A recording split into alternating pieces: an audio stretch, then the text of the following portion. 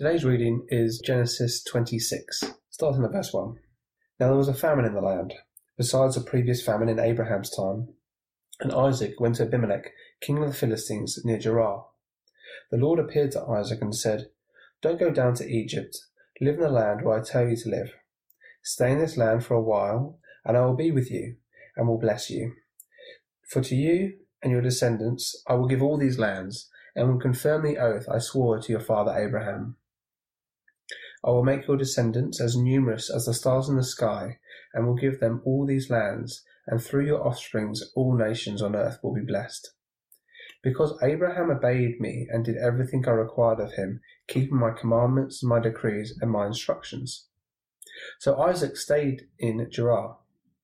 When the men of that place asked him about his wife, he said, "She is my sister," because he was afraid to say, "She is my wife." He thought, "The men of this place might kill me on account of Rebekah, because she is beautiful." When Isaac had been there a long time, Abimelech, king of the Philistines, looked down from a window and saw Isaac caressing his wife Rebekah. So Abimelech summoned Isaac and said, "She is really your wife. Why did you say, 'She is my sister'?" Isaac answered him, "Because I thought I might lose my life on account of her." Then Abimelech said, "What is this you have done to us? One of the men might have well have slept with your wife, and you would have brought guilt upon us." So Abimelech gave orders to all the people, "Anyone who harms this man or his wife shall surely be put to death." Isaac planted crops in that land, and the same year reaped 100-fold, because the Lord blessed him. The man became rich, and his wealth continued to grow until he became very wealthy. He had so many flocks and herds and servants that the Philistines envied him. So all the wells that his father's servants had been dug in the time of his father Abraham, the Philistines stopped up, filling them with earth. Then Abimelech said to Isaac, "Move away from us. You have become too powerful for us." So Isaac moved away from there and camped in the valley of Gerar, where he settled. Isaac reopened the wells that had been dug in the time of his father Abraham, which the Philistines had stopped up after Abraham died, and he gave them the same names his father had given them. Isaac's servants dug up in the valley and discovered a well of fresh water there. But the herdsmen of Gerar quarrelled with those of Isaac and said, "The water is ours." So he named the well Esek, because they disputed with him. Then they dug another well, but they quarrelled over that one also, so he named it Sitnath. He moved on from there and dug another well, and no one quarrelled over it. He named it Rehoboth, saying, "Now the Lord has given us room, and we will flourish in the land." From there he went up to Beersheba.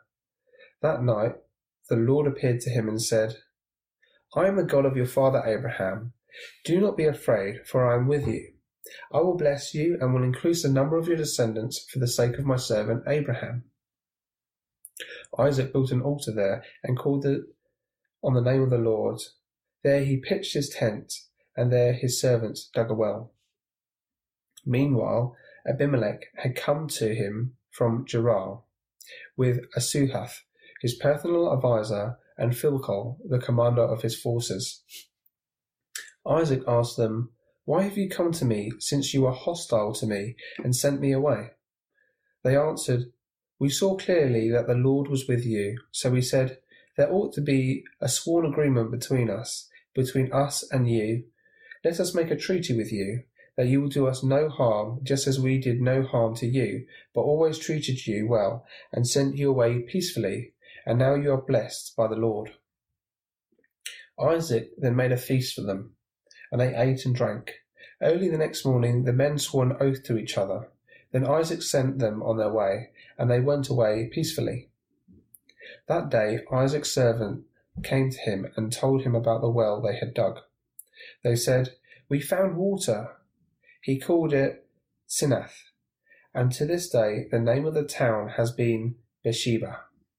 Good morning. My name is Nick. I'm one of the ministers here at Christ Church Mayfair. Let's pray as we begin. Our Father, as we come to your word, we pray for your help. Lord, please help us. Please would your promises encourage us this morning. Amen. Earlier this week, I was putting my 4-year-old to bed, and we had a little Bible time, and when it was my turn to pray, I thought about these stories that we've been looking at in Genesis, about how God's love just does not let Jacob and his family go. And so I prayed, God, thank you so much that you hold me and that you never let me go. And I looked up, and my son was frowning. He was really bothered. And I asked him what was wrong. And then I remembered that he'd spent the whole afternoon being wrestled by his older brother. And so when he heard the phrase, God holds me and doesn't let me go, he was imagining being pinned down on a trampoline. And he said to me, Daddy, if God does not let you go, I will whack him. And I had to reassure him, no. God doesn't let me go like your mummy doesn't let your baby sister go, not like your brother pins you down on the trampoline. But that's what we're thinking about in this series in Genesis, that God's promises just won't let this family go in a good way. And that this family learned to live in light of those promises in the mess of everyday life. And chapter 26 this week, it's all about living in light of those promises when you're surrounded by hostility, when people are opposing you, when people are attacking you. It's all set up really in verses 1 to 3. We see there that God tells this family to stay during a famine, to live in the land of the Philistines. As the story goes on, we see that they're quite afraid of the Philistines. The Philistines are going to make their lives very difficult, so they're surrounded by hostility. But God doesn't just thrust them into that situation kind of helpless. No, he arms them with these immense promises that are right there in verse 3. Look at verse 3 with me. Stay in this land for a while, and I will be with you and will bless you. For to you and your descendants I will give all these lands, and will confirm the oath I swore to your father Abraham. I will make your descendants as numerous as the stars in the sky. I will give them all these lands. Through your offspring all nations will be blessed. So they're surrounded by this hostile nation, and God arms them with these immense promises. And the question comes then for the rest of the chapter, okay, well, when the hostility comes, will Isaac and his family trust the promises that God has made to them?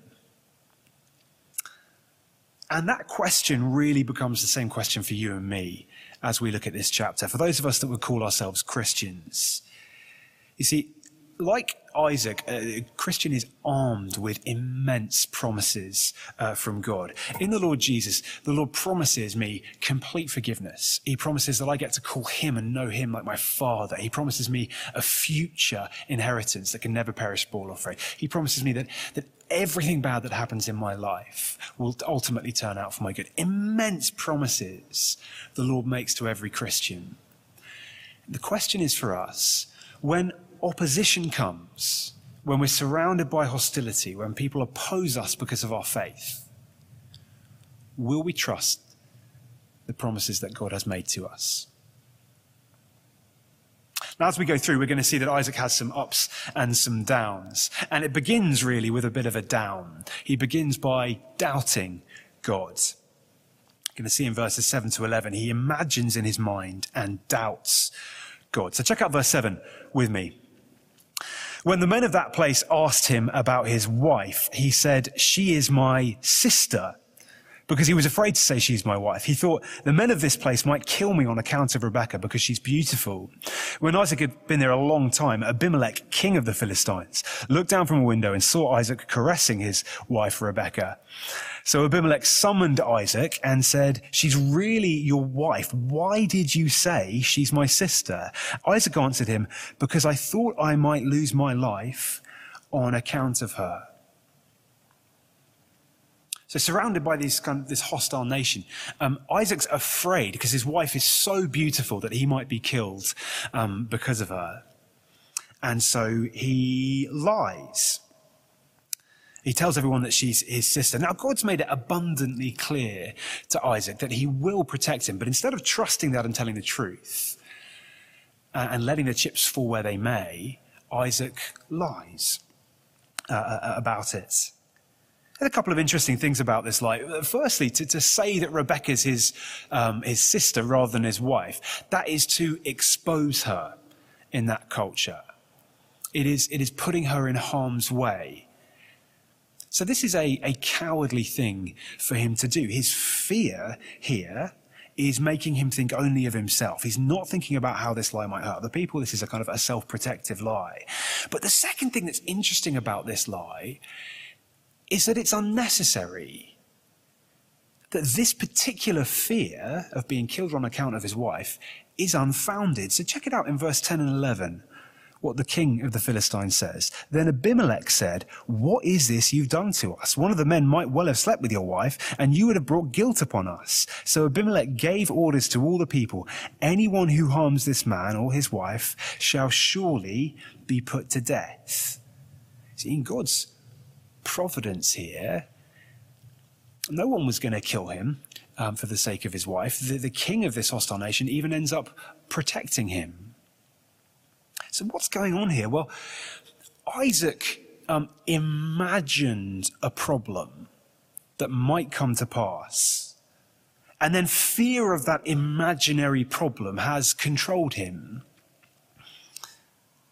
It reminds me, Mark Twain once said, "I've lived a long life and had many troubles, most of which never happened." Well, Isaac here, he's imagining a trouble which will never happen. He's conjuring up anxieties. He's overrun with the what-ifs. And his fear of that imaginary future leads him to doubt God's protection of him. It leads him to lie. That imaginary future was more real to him than the promises of God. And yet it's easy to do that. It's easy to be so afraid of the what-ifs, the possible negative outcomes, that I take my eyes off God's promises. Now, I wonder what that is for you. I wonder what are the what-ifs that control you, that take your eyes off God's promises. See, one practical example from my life that springs to mind is often when I'm hanging out with my non-Christian friends, the opportunity might naturally come up to say something about the Christian faith, to share my faith. And what happens in that moment? Well, immediately I imagine all the possible negative outcomes. All the what-ifs flood into my mind. Well, what if I'm misunderstood? What if it's awkward? What if it does more harm than good? And then my fear of that imaginary future can lead me to back down, to keep quiet, to not say anything. See, rather than trusting God, trusting his promises to me and letting the chips fall where they may, I let the fear of that imaginary future control me. Oh, I wonder what that is for you. What are the what-ifs that control you? See, Isaac here, he imagines in his mind, and that leads him to doubt God. Well, the next thing that happens is not imaginary at all. The hostility he faces next is very, very real. Next, we're going to see he faces violent opposition, and yet this time he's going to trust God. Let's have a look down at verse 12 with me. Isaac planted crops in that land, and the same year reaped 100-fold, because the Lord blessed him. The man became rich, and his wealth continued to grow until he became very wealthy. He had so many flocks and herds and servants that the Philistines envied him. So all the wells that his father's servants had dug in the time of his father Abraham, the Philistines stopped up, filling them with earth. Then Abimelech said to Isaac, "Move away from us. You've become too powerful for us." So Abimelech's kind of good favor doesn't last that long, it seems. He forces Isaac to move on, and they stop up the wells that were made by Isaac's father Abraham. Now, just think about that for a moment. To stop up the wells of someone in that culture, that is a serious attack. Right, in that country at that time, there are no taps, there's a very hot sun, and Isaac has a lot of people that he's caring for. To have your water supply attacked, cut off, That is a serious problem. That's no joke. And just imagine for a moment if you came home one day and your neighbours, for some reason, had cut off your water supply and refused to let you have any. I mean, what would you do? You can't wash. You can't eat. You can't drink. You can't give water to the people in your household. What would you do? You'd have to move. And that's exactly what he tries in verse 17. But look, every time he moves, they attack his water supply again. Check this out. Verse 17. So Isaac moved away from there and camped in the valley of Gerar, where he settled.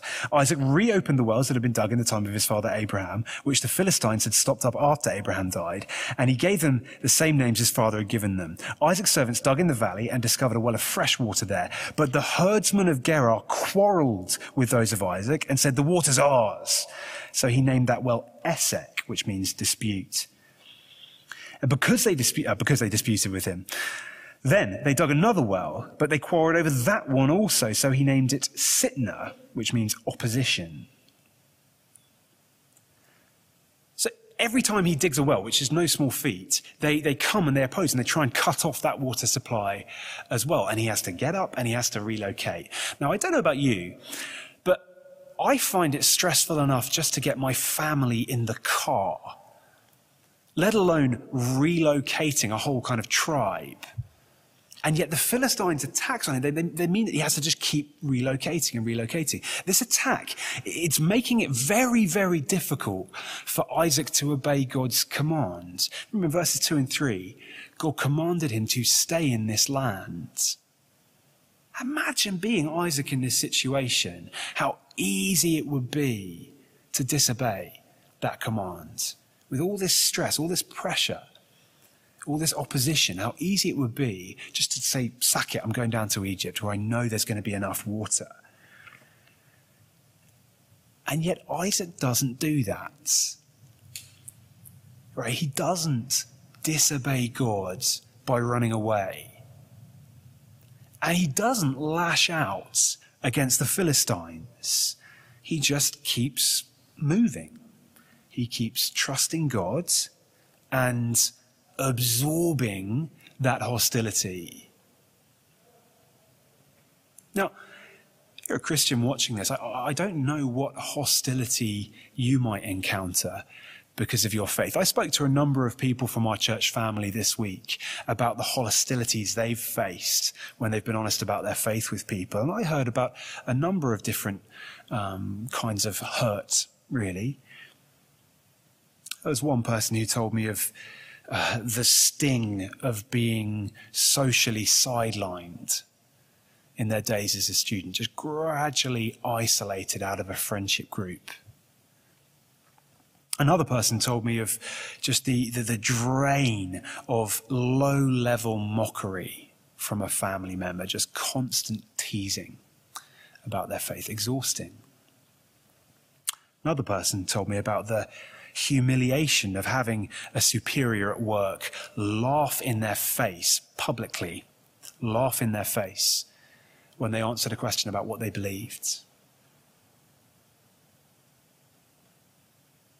Of course, compared to what Isaac's facing here, compared to many Christians around the world, these examples aren't awful, but they do hurt.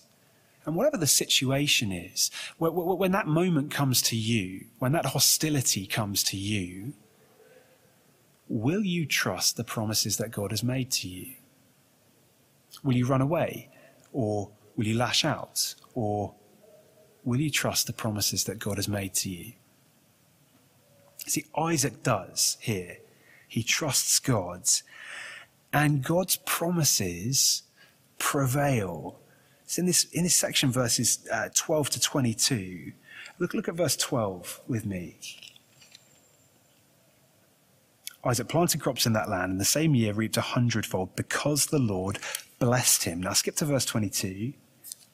He moved from there and dug another well, and no one quarreled over it. He named it Rehoboth, saying, "Now the Lord has given us room, and we will flourish in the land." See, these hostile people are doing everything they can to make life difficult, but that cannot stop God's promises. Like, God's promises are stronger than that human hostility. They prevail against it. So when human hostility comes, will you trust them?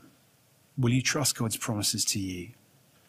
And in the final section, we're going to see Isaac. This time he does nothing, and he's vindicated by God. So skip down to verse 26 with me. Meanwhile, Abimelech had come to him from Gerar with Huzath, his personal advisor, and Phicol, the commander of his forces. Isaac asked them, "Why have you come to me, since you were hostile to me and sent me away?" So you can imagine there, the Philistine king and his top advisors, they come and they knock on the door of Isaac's tent. Isaac comes out and says, "What do you want? You hate me. You keep sending me away. What do you want now?" Look at what they say, verse 28. They answered, "We saw clearly that the Lord was with you. So we said there ought to be a sworn agreement between us and you.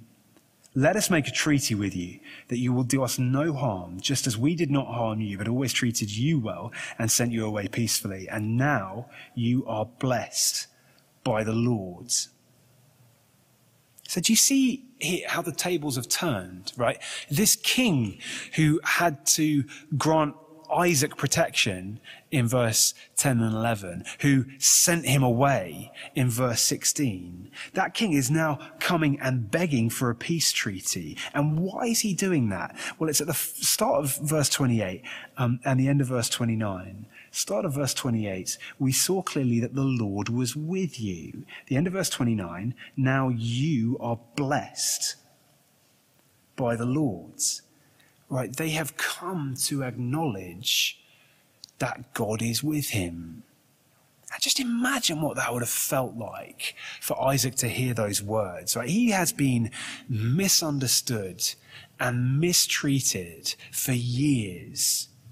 And now those very same people come and acknowledge that his choice to follow the Lord, was right. He's vindicated in the eyes of those who attacked him and were hostile to him. I just notice here, by the way, that Isaac's really quite passive. Kind of really, across this whole chapter, he doesn't really do very much. He's not striving to kind of make this blessing happen. He's not working hard to be accepted and understood by the Philistines. He doesn't really do very much. God just relentlessly blesses him and brings these blessings to pass. And as God keeps that promise to him, as God blesses him, gradually other people come to see and realize what's going on. And he's vindicated in the eyes of those who opposed him.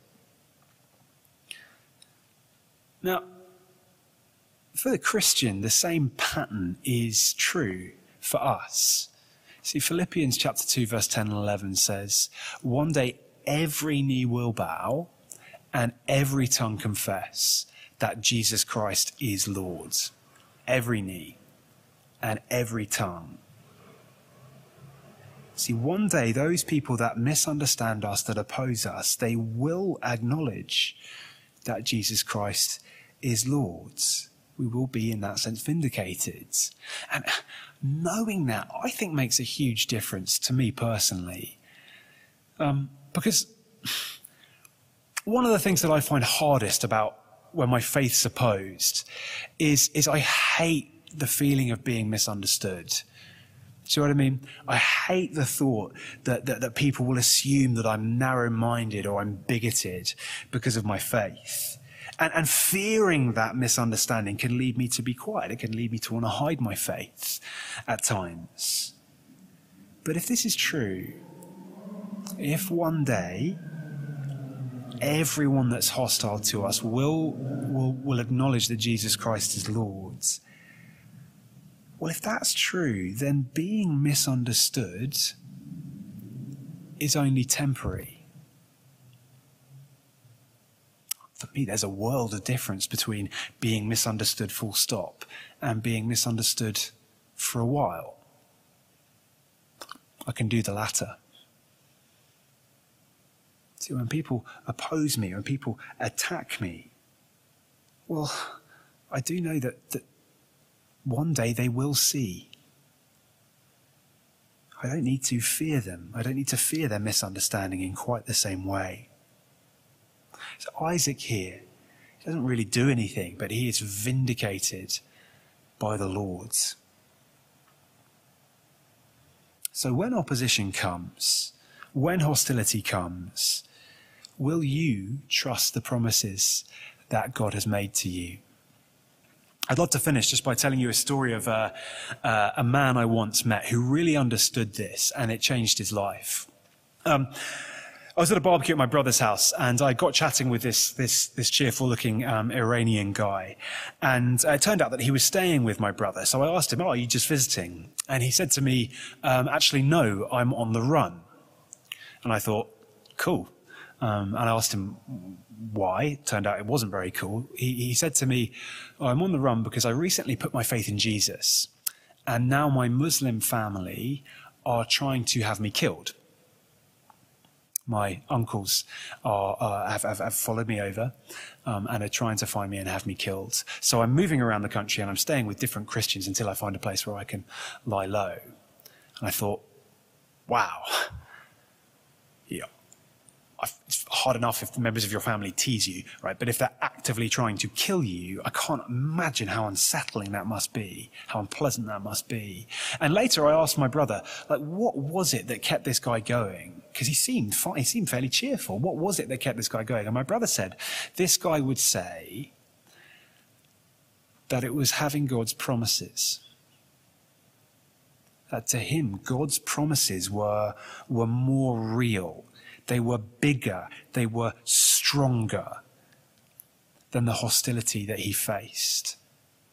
And that knowing those promises gave him a confidence, it gave him a peace, even as he was on the run. So when opposition comes, when you face hostility because of your faith, will you trust the promises that God has made to you? Let me pray.